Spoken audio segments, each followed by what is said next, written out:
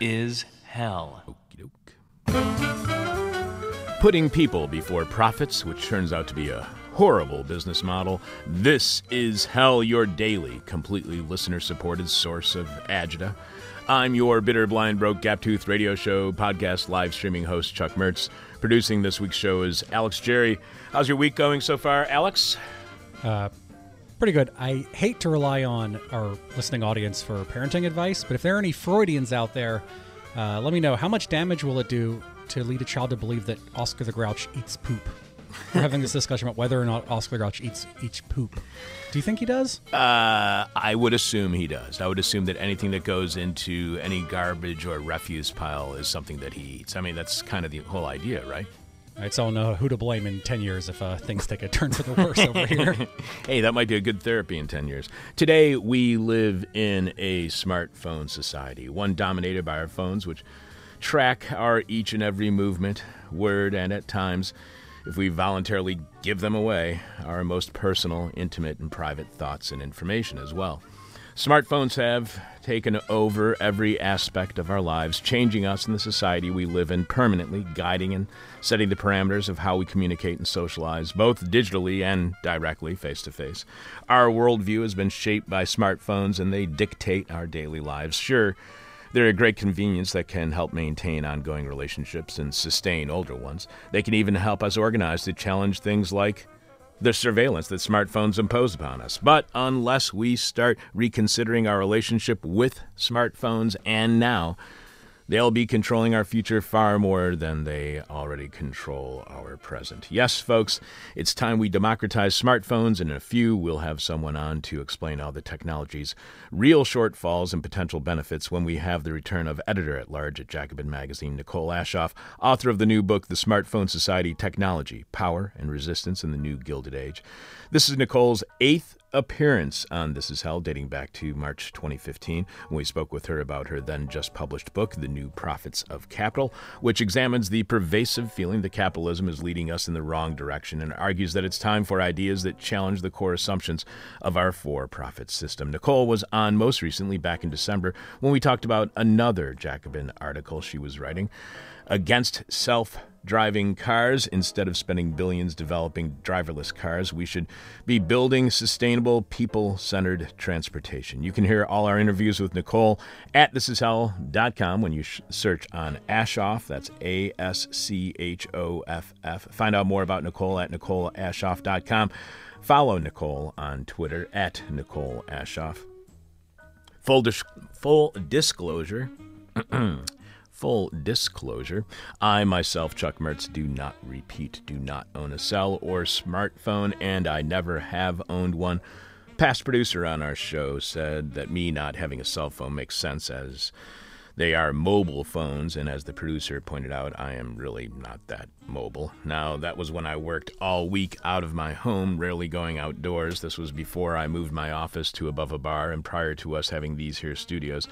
All because of your amazing support for This Is Hell by subscribing to our Patreon podcast at patreon.com/thisishell and through purchasing merchandise and donating at our website, thisishell.com, when you click on support. Despite moving my work out of my home, I'm still not very mobile. I'm in one of 3 places at all times, my office, my home, or the bar downstairs, and anyone who wants to get in touch with me can call me at any of those places on very immobile phone numbers. Or people can email me or contact me via friggin' Facebook and our mailing addresses at our website. So if you want to write me a letter or drop me a postcard, go nuts. I do not need a cell phone, as the only time I'm not at any of those places, I am walking the 1 block between them, and you can leave me a message during those 4 minutes I'm outside away from a phone. Of course, I would have a smartphone if I was more mobile and needed to be mobile, like let's say I was a drug dealer. Then it would make sense for me to have a cell, but I do not deal drugs anymore. I mean, I don't deal drugs, and until I start slinging bags again, I mean, if I ever had to go into that line of business, sure, I'd probably get a cell, but until then, if you need to contact me, you'll have to settle for email, Facebook, Twitter, leaving a message at my office or my home, or calling the bar, or writing me a letter, or sending a telegraph, or a semaphore, maybe a series of colored flares. So again, I'm broke and not a dealer, which means no, I do not have a cell. Alex, what's this week's question from hell? This week's question from hell is, what is the single best thing you can do for the world on your smartphone? Or with your smartphone. It might take a little editing throughout the episode to get this nailed down, but it's what is the best thing you can do for the world with your smartphone? What is the single best thing you can do for the world with your smartphone? Alrighty, aren't you glad that we... Should have run this one by Ronaldo. Okay, so that makes this week's question from hell. What is the single best thing you can do for the world with your smartphone? What is the single best thing you can do with your phone for your smart... or for... What is the single best thing you can do for the world with your smartphone? You can leave your answer to this week's question from hell at our Facebook page, facebook.com/thisishellradio. You can direct message it to us via Twitter at thisishellradio. You can email it to either of us at chuck@thisishell.com or alex@thisishell.com. The person with our favorite answer to this week's question wins Nicole's book we are featuring on today's show, The Smartphone Society, Technology, Power, and Resistance in the New Gilded Age. Alex will have some of your answers to this week's question from hell following our guest. Again, this week's question from hell is, what is the single best thing you can do for the world with your smartphone? What is the single best thing you can do for the world with your smartphone? This is not the media. This is hell. And we got an email from Scott at chuck@thisishell.com this week. Scott writes, "Hi, Chuck. In response to your challenge, you're listening to God's favorite radio show, Prove Me Wrong. If there was a God, he, she, it is a giant dick and would not have the taste to listen to This Is Hell. This Is Hell would be in direct contrast to the perspective of a mythical being with such horrifying tendencies and motives. So I really don't think This Is Hell is God's favorite radio show. I think Scott's arguing This Is Hell is too good for God?" Scott continues, "God probably likes NPR and knows so many other things. He, she, it is highly well-adjusted, but not This Is Hell. Sorry, Chuck. But seriously, thanks so much for all you do. Scott." Thank you, Scott, but I have to quibble with your thinking that God likes NPR. Nobody really likes NPR, but all other news radio is just so bad, either hopelessly focused on local news with weather and traffic on the 8s, that if you really want real news, especially national or international news, you find yourself stuck on NPR with no other options. God probably is serious and listens to something better. But holy crap, is the news lineup bad on Sirius. I haven't noticed for a while. I haven't looked into their Sirius news lineup, but man, it's awful. Didn't they used to have BBC or CBC or something? Because honestly, those two outlets are way better than NPR. Who knows? Given the limited options for news on the radio, maybe God does listen to NPR. And I bet God hates wait, don't tell me as much as I do. You may remember last week we read Wrangler Steve's email from Billionairesburgville, as he called it, Bentonville, Arkansas, the home of Walmart. Steve writes to us again with the subject line, "Mysteries of the Walmart Museum Exposed." Yo, Chuck and Alex. In the year 1974, this sleepy, hill-bound hamlet of Bentonville, Arkansas, closely resembled the corn-pone television town of Mayberry, RFD.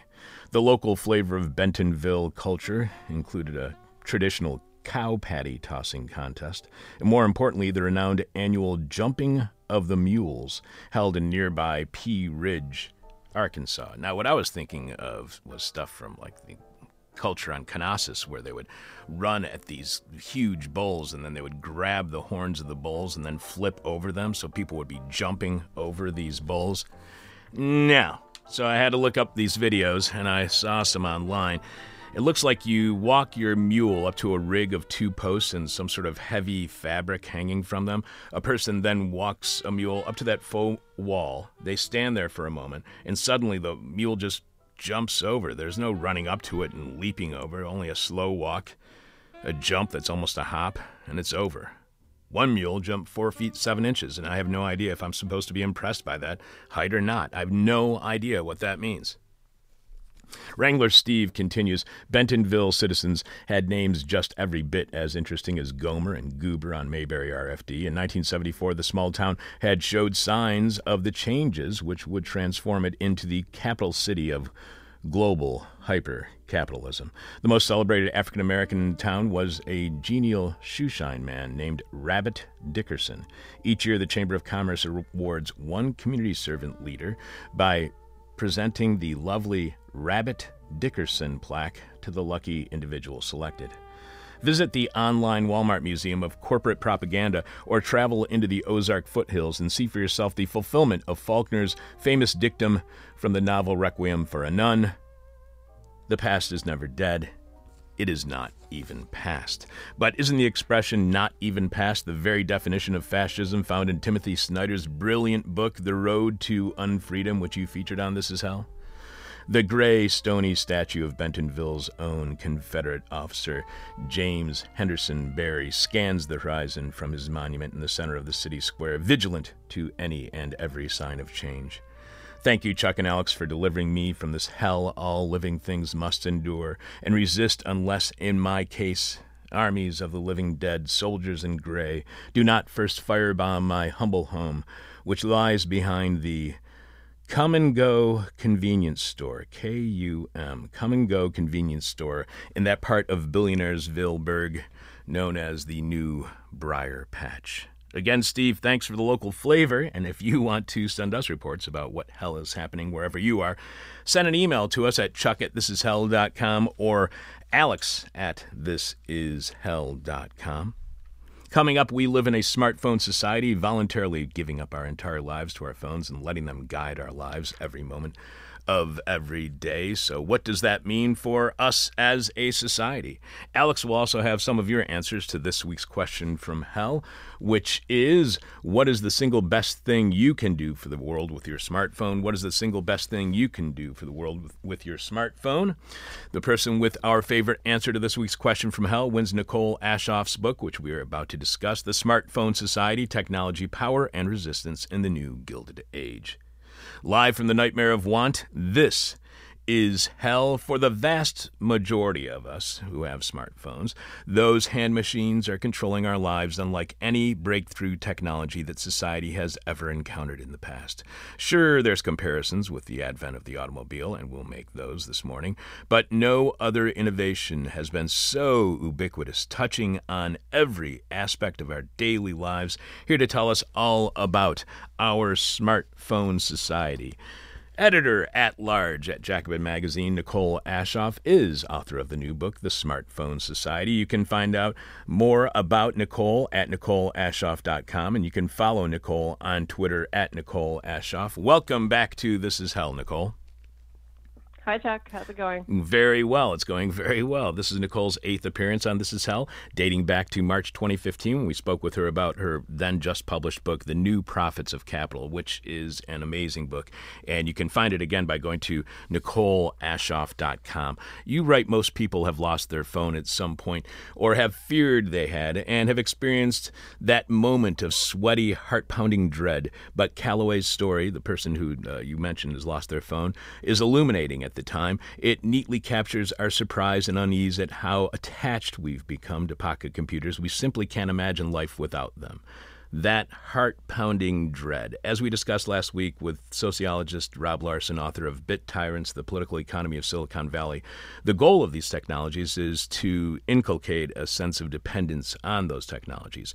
Why do we easily accept anything that we depend upon so much that we believe we need, or our daily lives are completely turned upside down? We're dependent on our computers and laptops and platforms like social media, which when down, can completely change our lives. We already knew that heart-pounding dread of being too dependent on a technology, hell, going back to our dependence on personal transportation. Why do we so quickly accept technology that insists the user becomes completely dependent upon it? Well, I think the most basic reason is that our phones are really useful. They provide a point of connection and information and entertainment that's pretty unprecedented, I think. I mean, I can pick up the phone and see my mom who lives across the country in a moment, which, when I was a child, we used to watch the Jetsons and think about this glorious future. It never seemed possible, but now it's like totally a reality. I mean, I can instantly find out how to get somewhere or instantly find out what's happening in the news. I mean, our phones are so amazing at providing what we want. And giving us answers to the questions that we have, that we develop this kind of very intimate relationship with them. And you mentioned automobiles in your book, about the advent of automobiles. Recently, we were talking about the robber barons and the advent of railroads here in the United States. You write, despite momentous technological advances, the present moment is fraught with contradictions. Observers liken it to the late 19th century Gilded Age, a time of robber barons, staggering inequality, and seismic technological and social shifts. Does the introduction of technology that significantly impacts our daily lives necessarily lead to rising inequality and centralization of wealth, including oligopolies, if not monopolization?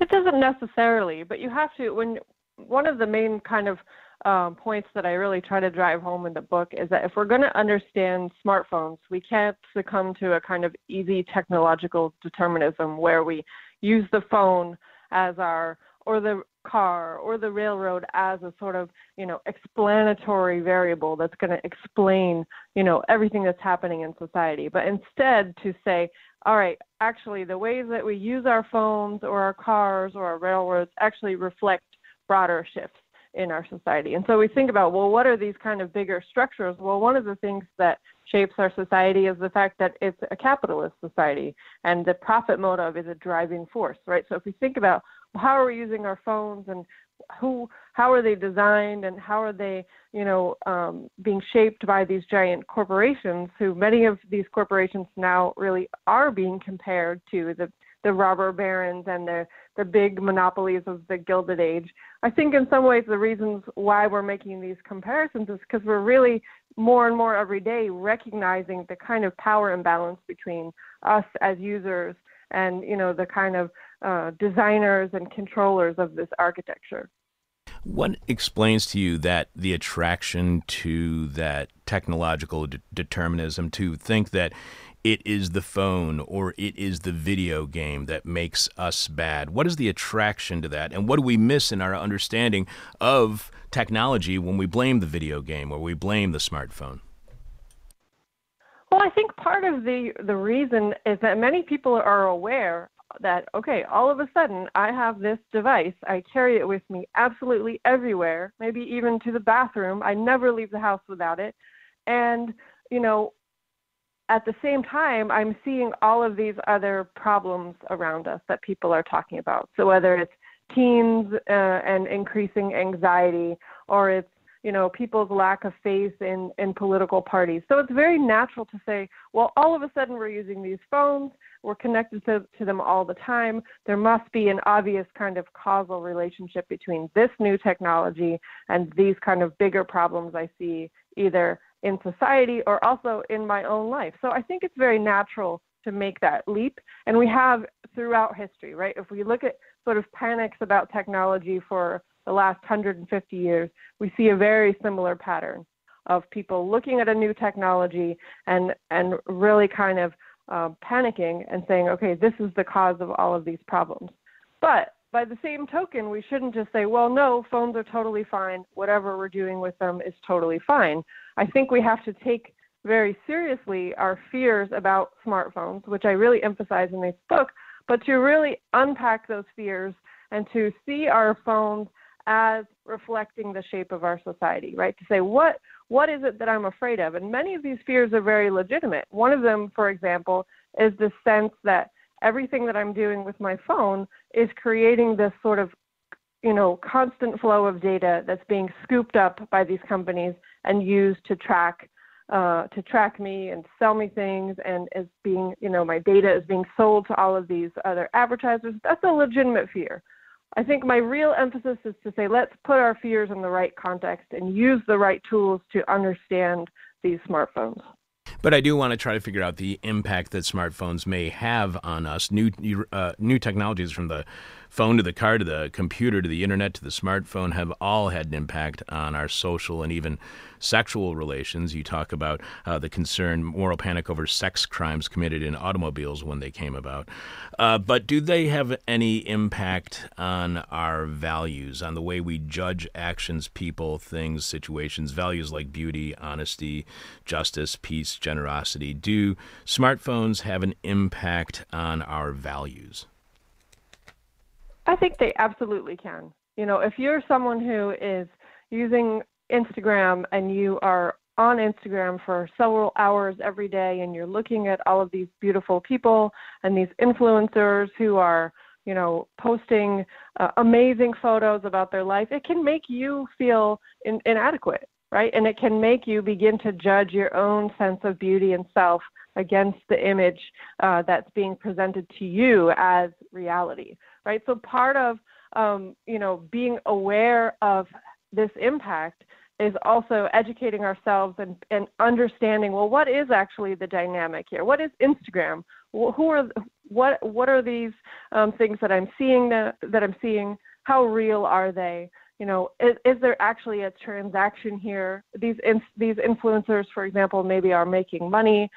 As we become more aware of the kind of relationships that are embodied in our phone, we can actually, take control and start to say, all right, I am going to control the ways that I integrate this device into my life. The same way that we don't watch TV for 15 hours a day, right? We don't allow our children to play video games for 15 hours a day, right? It's partly sort of getting a handle on what is really a very new technology. It's really only in the last decade that these devices have become so ubiquitous. So I think now is an important time to actually take stock and to really sort of try to hammer out what our relationship, not only to our phones, but to the companies that control these phones, and also, to our governments who are doing very similar things to what these giant tech companies are doing in terms of surveillance and tracking ordinary people. You write that for the first time, men could commute to other towns to find work with the advent of the automobile, and they were doing just that, creating a migratory laboring population. The severing of the need for proximity between home and work increased home ownership, road construction, and car-related industries. But it gravely worried city boosters and business owners who saw a migratory problem as less moral, less politically engaged, and less likely to spend money where they lived. To what extent did those concerns prove to be warranted, even coming true? Because I'm wondering how much of our concerns today, many of our worries today about smartphones, how much may they come true? So using the advent of the automobile as a barometer, to what extent did those concerns prove to be warranted, even coming true?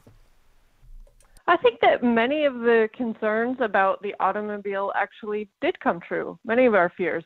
The reason why I start the book with a comparison to the automobile is partly that I've spent so much time studying the auto industry, and so it's very much, and the way that I studied it was similar to the way that I think about smartphones, which is like, all right, how can this, machine actually help us understand society?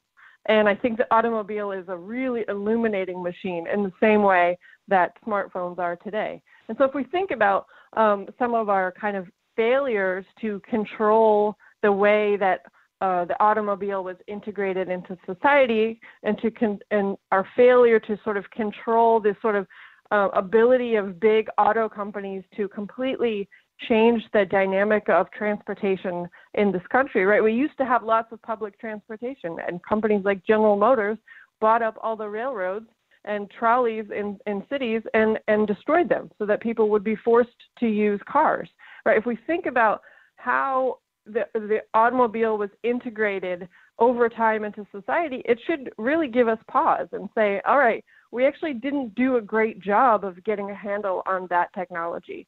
And so we should actually really at the beginning right now to make a much harder push to say, we want, society to use smartphones where it is useful and not to allow sort of smartphones and the companies who control them to shape society to their own needs.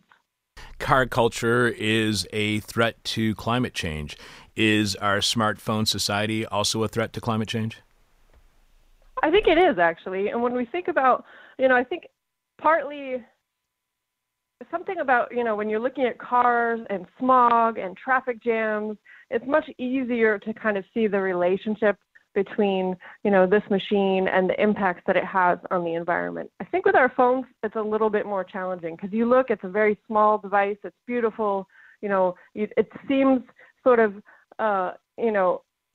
it seems like the future. And it doesn't seem like it's this sort of polluting thing. But when you actually look at the value chain, right, of smartphones, or even the internet and communications technology industry even more broadly, you actually see it's an incredibly dirty industry. We're holding a beautiful thing in our hands, but to get to that point, we have, massive amounts of extraction, the kind of energy, much of it is, fueled by coal to actually, fuel and run these huge server farms, and not to mention all of the waste that is produced, much of it dumped in poor countries in the global south for all of these electronic devices that we discard, right? We keep them for a couple of years and then they slow down, they don't work anymore, and we get rid of it or we throw it in the drawer.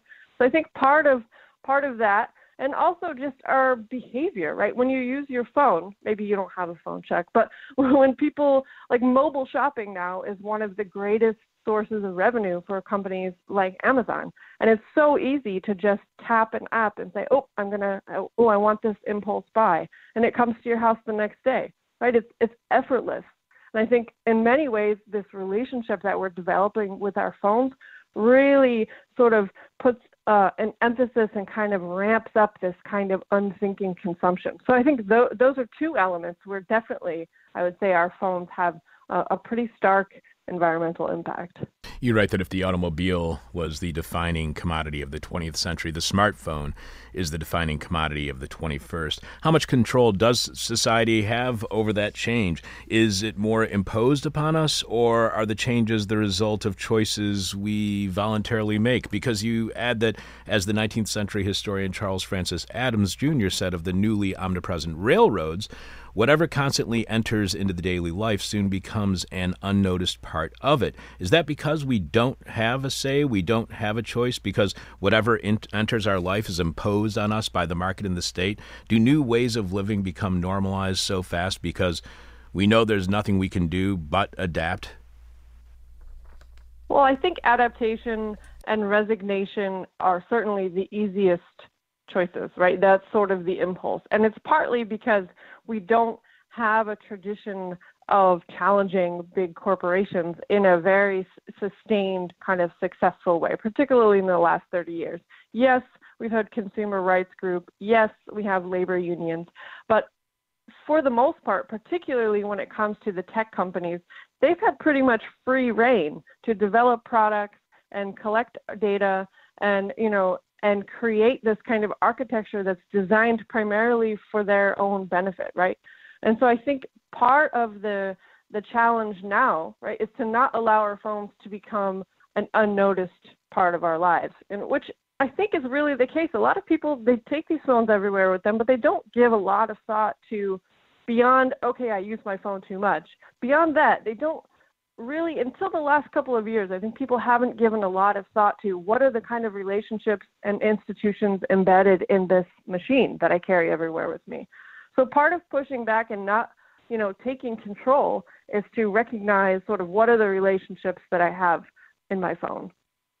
You write that turning over a new smartphone feels like touching the future. We now carry with us everywhere we go a powerful mini computer that connects us to each other and to cyberspace perpetually and powerfully. Nonetheless, it is worth remembering that our smartphones are in many respects a mashup of existing technologies and behaviors packed together in a novel configuration.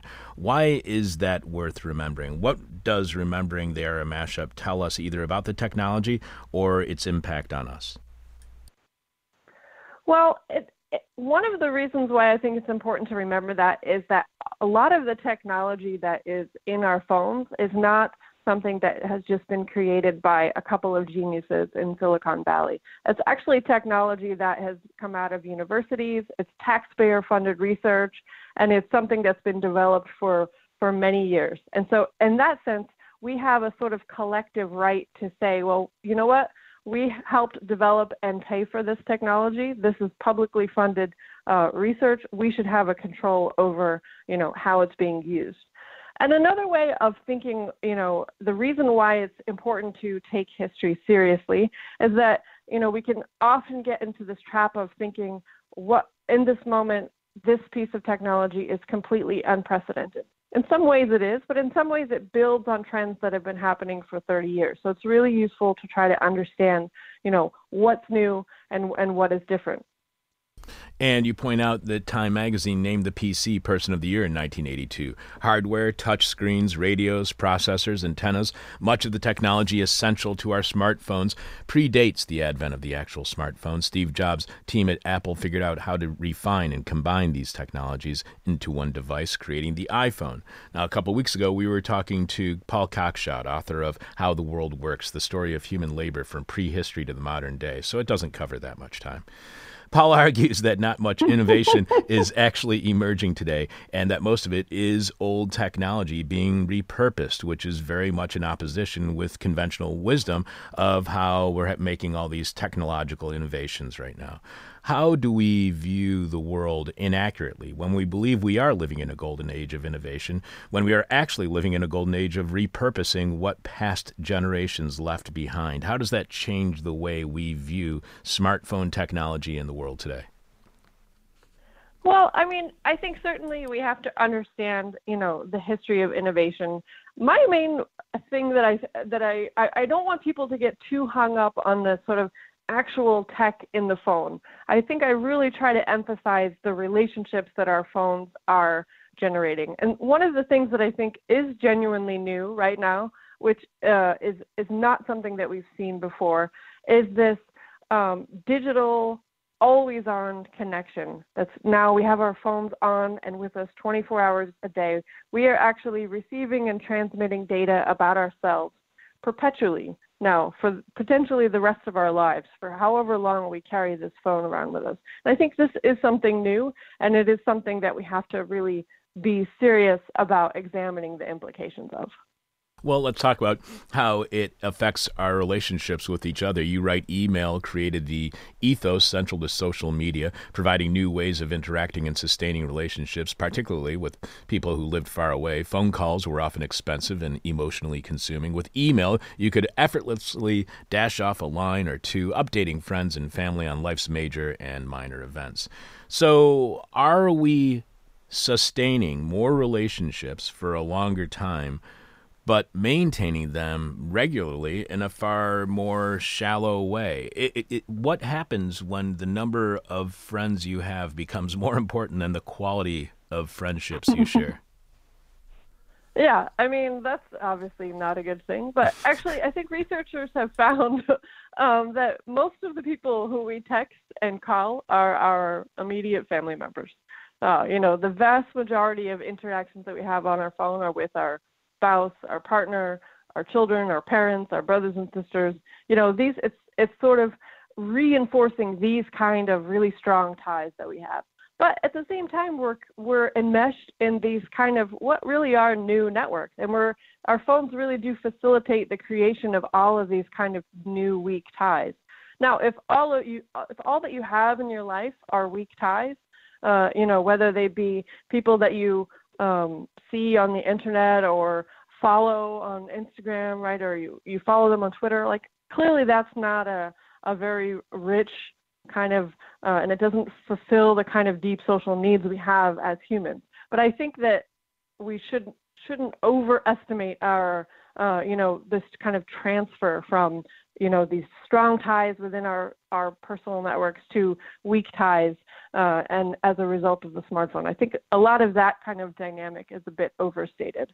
Well, what does it say about the way we communicate today when we refuse to ignore texts or calls, prioritizing them over the face-to-face conversation, the direct communication you're having with whoever is sitting in front of you at the time? What does that say to you about the way that we communicate when all of a sudden the phone is the priority at all times because it's always on? Yeah, that's super annoying. I think, it's funny when you look back at the history of the television.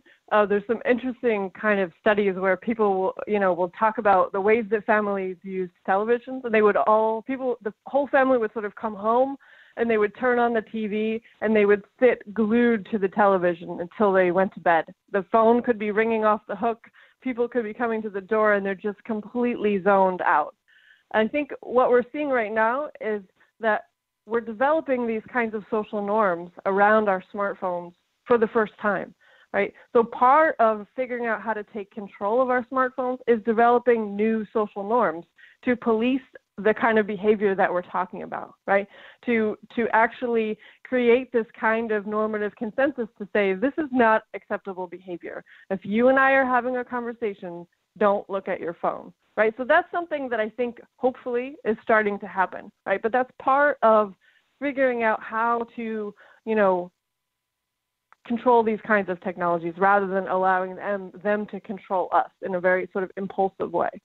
And you talk about how in the early days of cell phones, you see this on the train all the time here in Chicago, people would be talking really loudly into their phones. And so nobody could talk to anybody else on the train. And so those norms have changed. What do you think happens when a society no longer knows how to talk to the person sitting next to them on the train or the bus, but they know how to stay in contact with people who they have moved far away from or those who have left them behind? What happens when we're better at maintaining and sustaining relationships rather than making new ones with those in your physical community? What happens to your community? Well, I mean, this is also another one of those interesting questions because it's always an easy way. It's like I see everyone on the train and they're on their phone, and this is a sign of how everyone is completely addicted to their phones. I think we shouldn't overstate that. Before I ever had a phone, I never really struck up a lot of conversations with people on the bus or the train. I think, when we have these shared public spaces, it's not as if before phones we were all talking to each other and making new friends every day on the way home from work.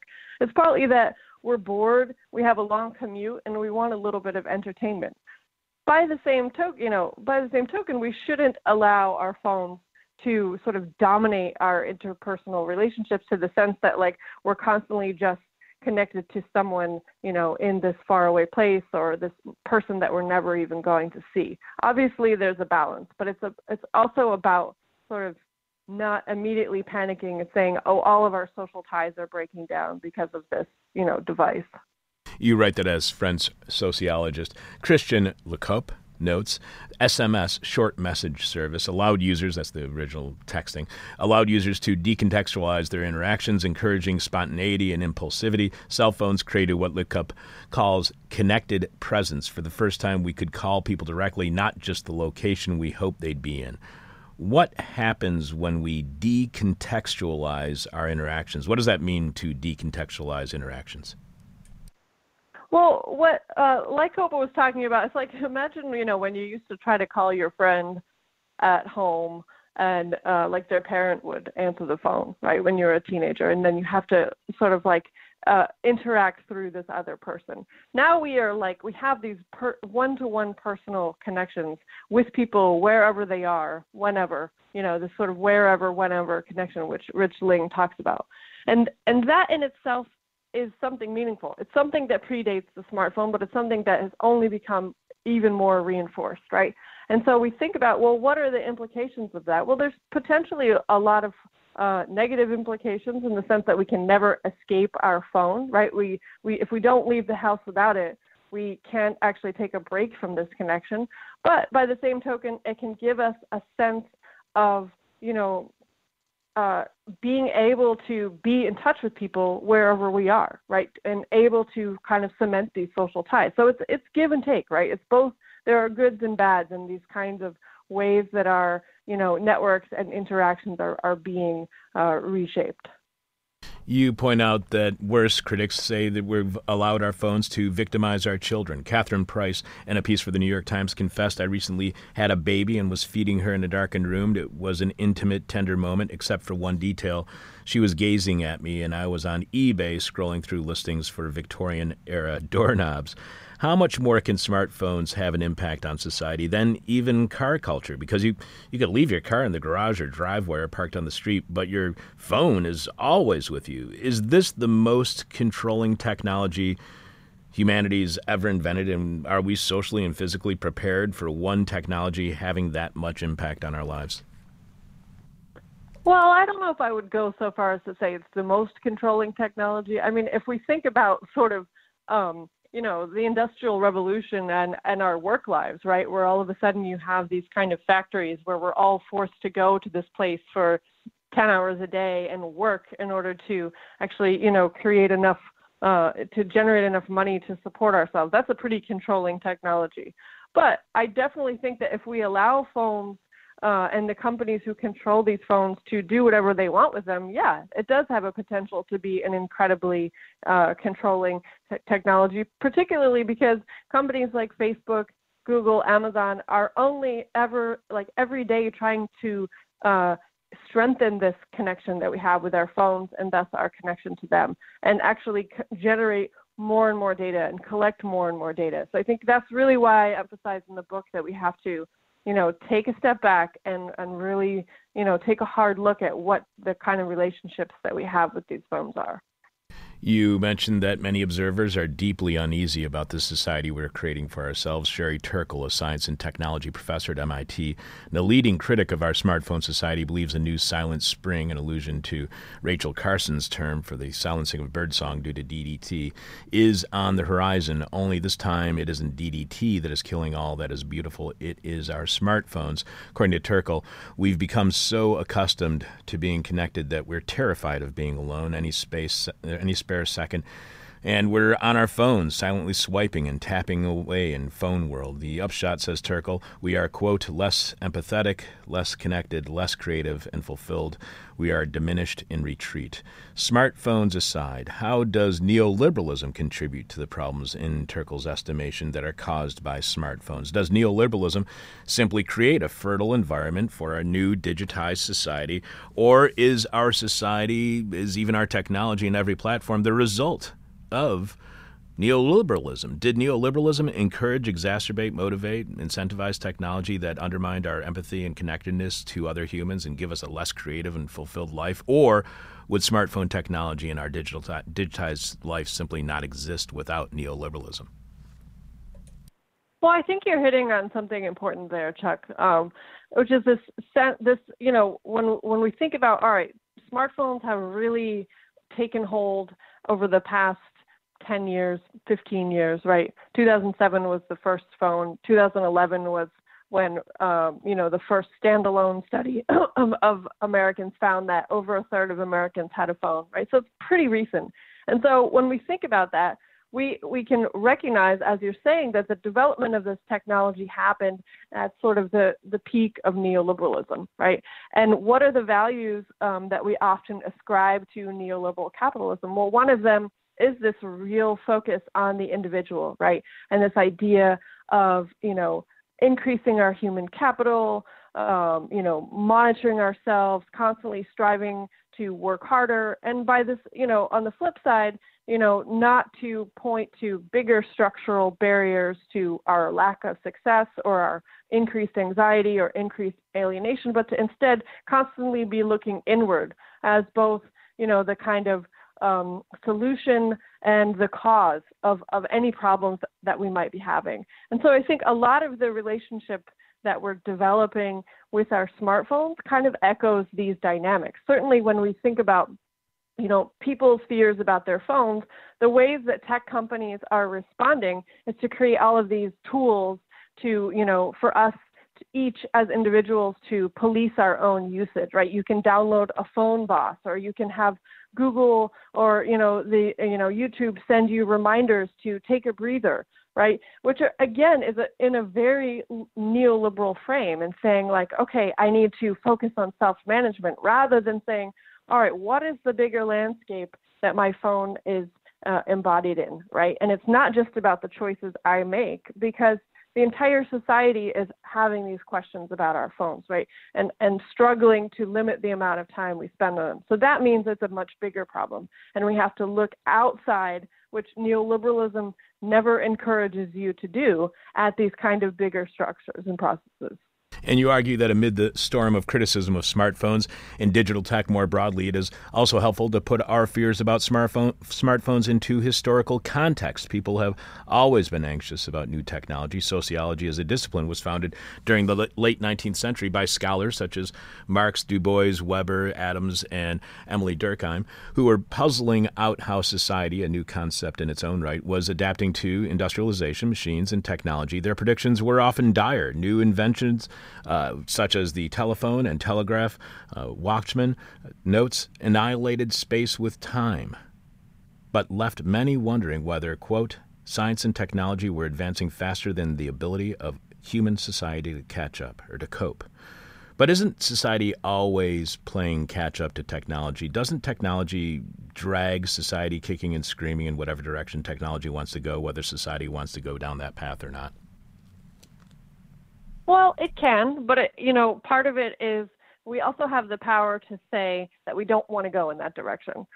I think really one of the things I emphasize in this book is to not, allow this idea of technology as this kind of natural force that's outside of society, right? To really push back on this kind of technological determinism that says technology is pushing us. Like, we have to think about the actors, right, who are really playing here. And it is it is a cluster of huge, very profitable, successful tech companies who are using every angle that they have to get what they want and make a profit. And so it's when we have a better sense of, all right, it's not just this kind of, naturally evolving technology, but a set of real actors who have real desires and goals that they're trying to achieve, right? These huge companies, then we can start to say, all right, well, what are the ways that we want to limit this? And we have limited other technologies in the past in very real and meaningful ways. So I think we should keep that in mind as we're thinking about, all right, well, what kind of a smartphone society do we want to have? What kind of a relationship do we want to have? And we have to start demanding, the changes that we want, which I think is starting to happen. And you mentioned how philosopher Walter Benjamin, he lamented how in the hustle and bustle of modern life, we no longer let ourselves be bored or slip into a deep state of relaxation necessary for creativity. You then cite Benjamin writing, boredom is the dream bird that hatches the egg of experience. A rustling in the leaves drives him away. His nesting places are already extinct in cities and are declining in the country as well. With this, the gift for listening is lost and the community of listeners disappears. What do you think happens to a society? What happens to a person when all of our boredom has been eliminated? The ability to be bored, to have the time to be bored, is simply gone. What happens then? Well, Chuck, that's actually something that I think about a lot, and it's one of the reasons why I personally I'm pretty cautious about how I use my phone. Often I leave my phone at home, and I don't just sort of if I'm sitting on the train or the bus, I don't just reflexively take out my phone. I don't look at my phone while I'm walking around because I do actually really enjoy daydreaming. I love people watching. I love sort of thinking through problems.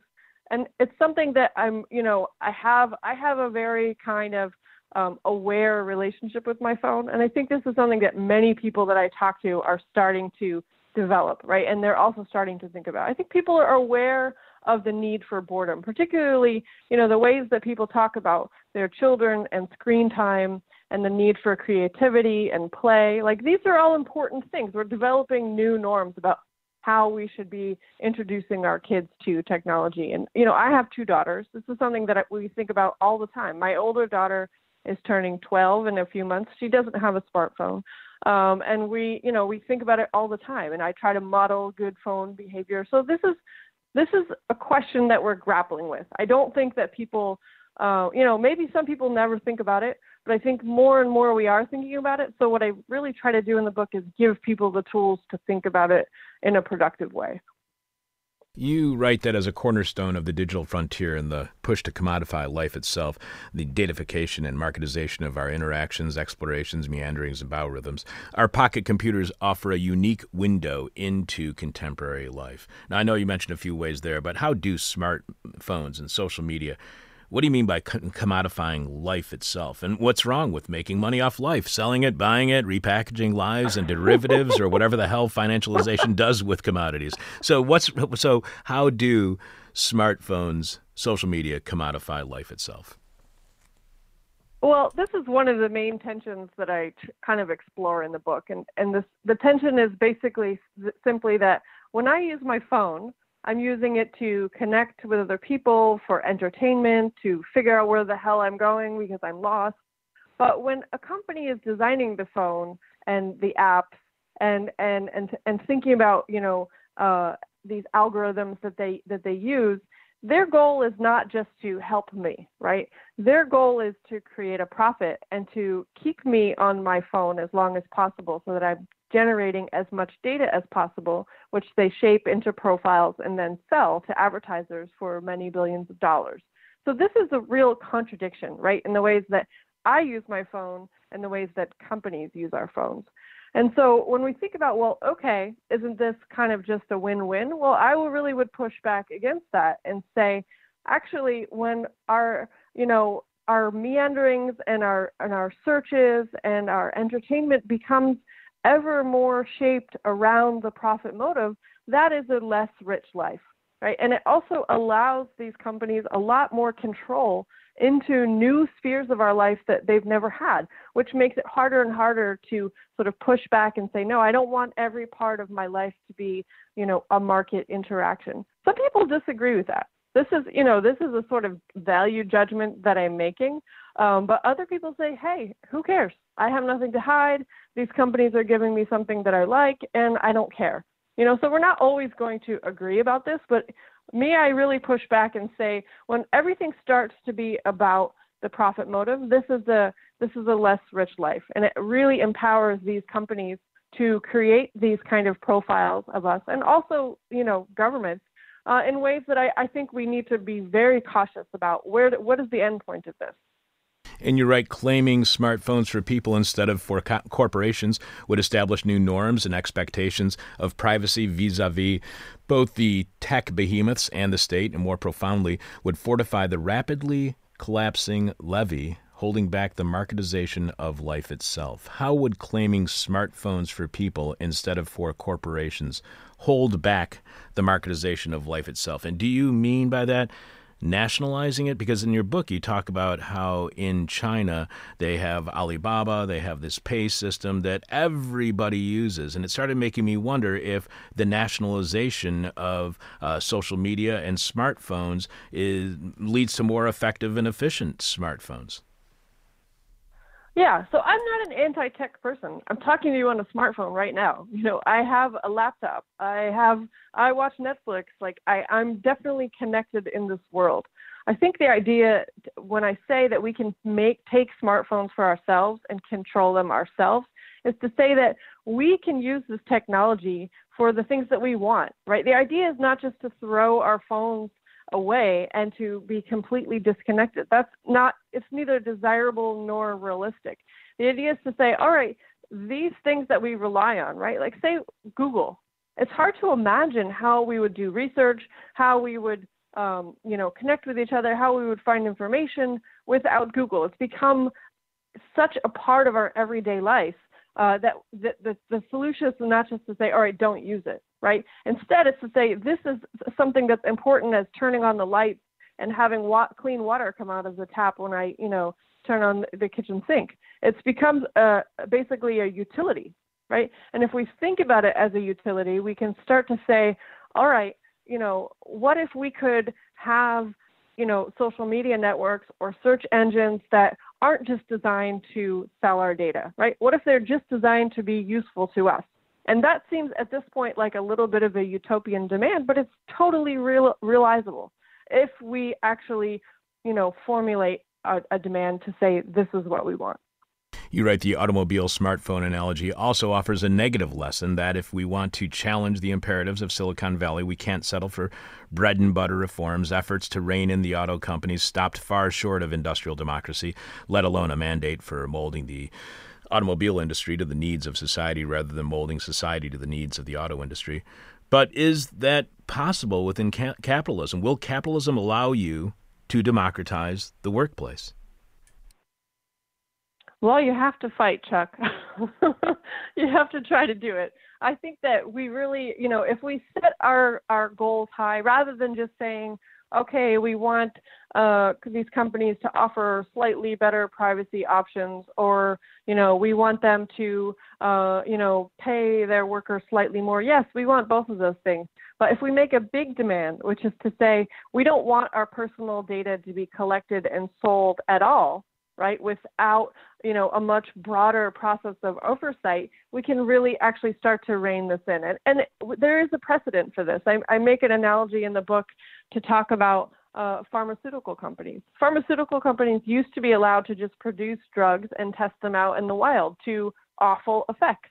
But we realized that this was a terrible thing, and that we actually needed to rein them in and have some kind of centralized control over what drugs were being developed. And, obviously there are some holes. We can think about the opioid crisis, but overall, right, this process works. And we can think about developing a similar type of process for all of the personal data that is used in these algorithms that are basically, these tech companies can test them in the wild in the same way that drug companies used to be able to test drugs, out on the population.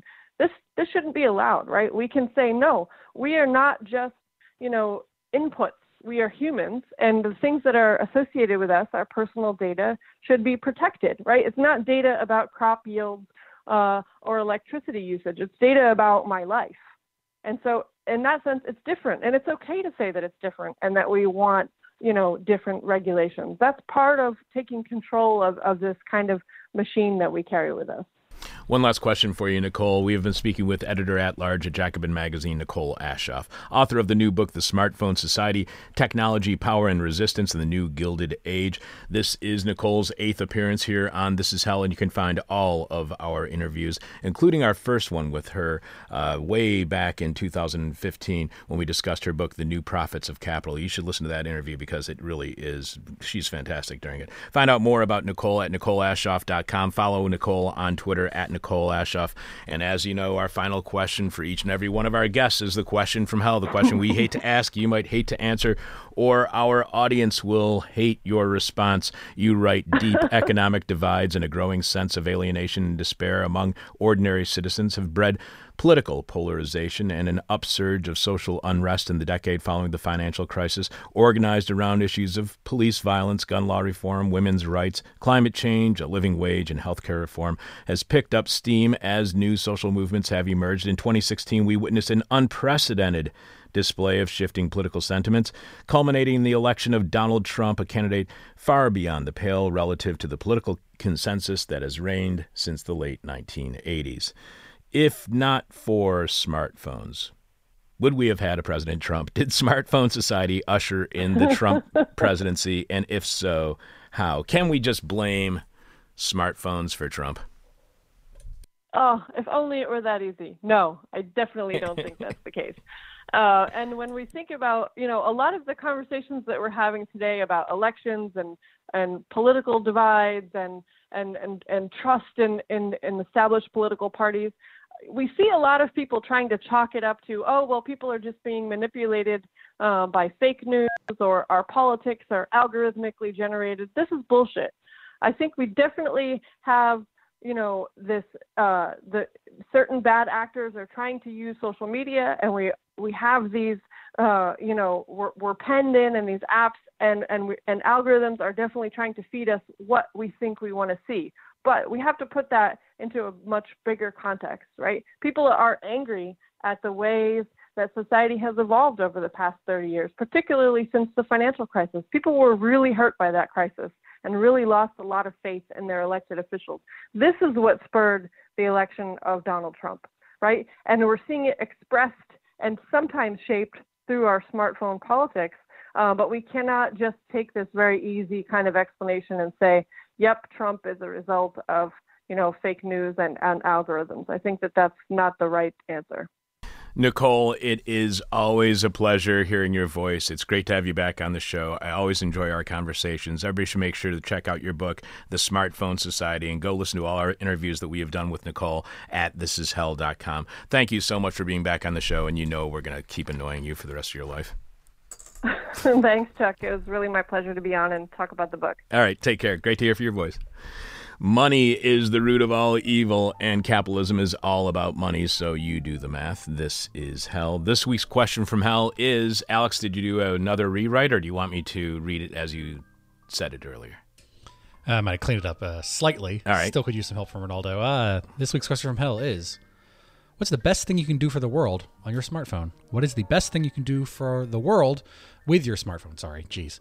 Okay. You can leave your answers to this week's question from hell at our Facebook page, facebook.com/thisishellradio. Tweet it to us at thisishellradio. Email it to Chuck at thisishell.com or Alex at thisishell.com. The person with our favorite answer wins the book we just discussed, Nicole's The Smartphone Society. Alex, do you have any answers to this. Oh, yeah, we got a bunch already.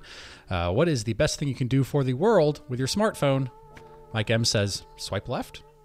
Marty P says, clean it with disinfectant wipes. Zach N says, make it stupid.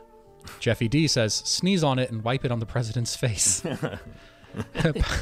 Paolo S says, eat it.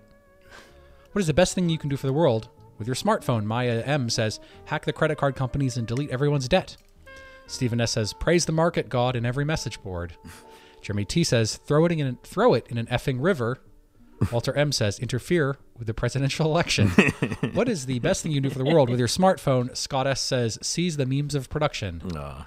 Memes. That's so cute. Jack W says, being continually proven right with regard to God's favorite radio program. Sorry.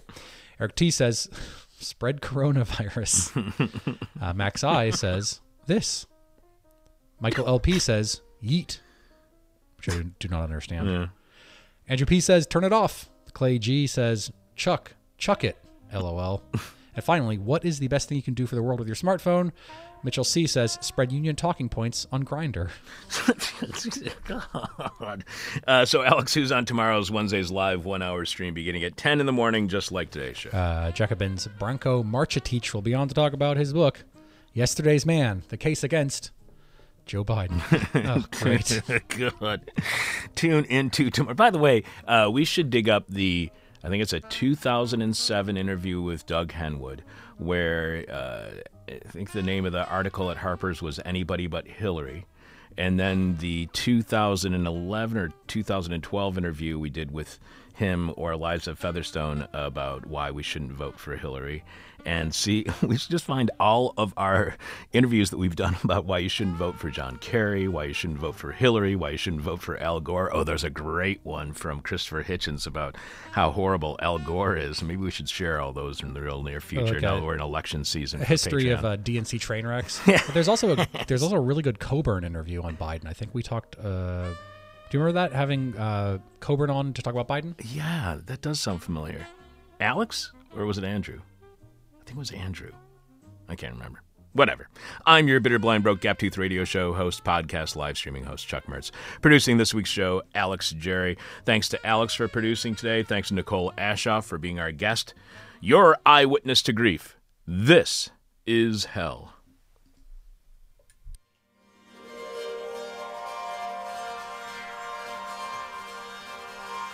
Thank you for listening to This Is Hell. For more Interview Hell, and to support the show, visit thisishell.com.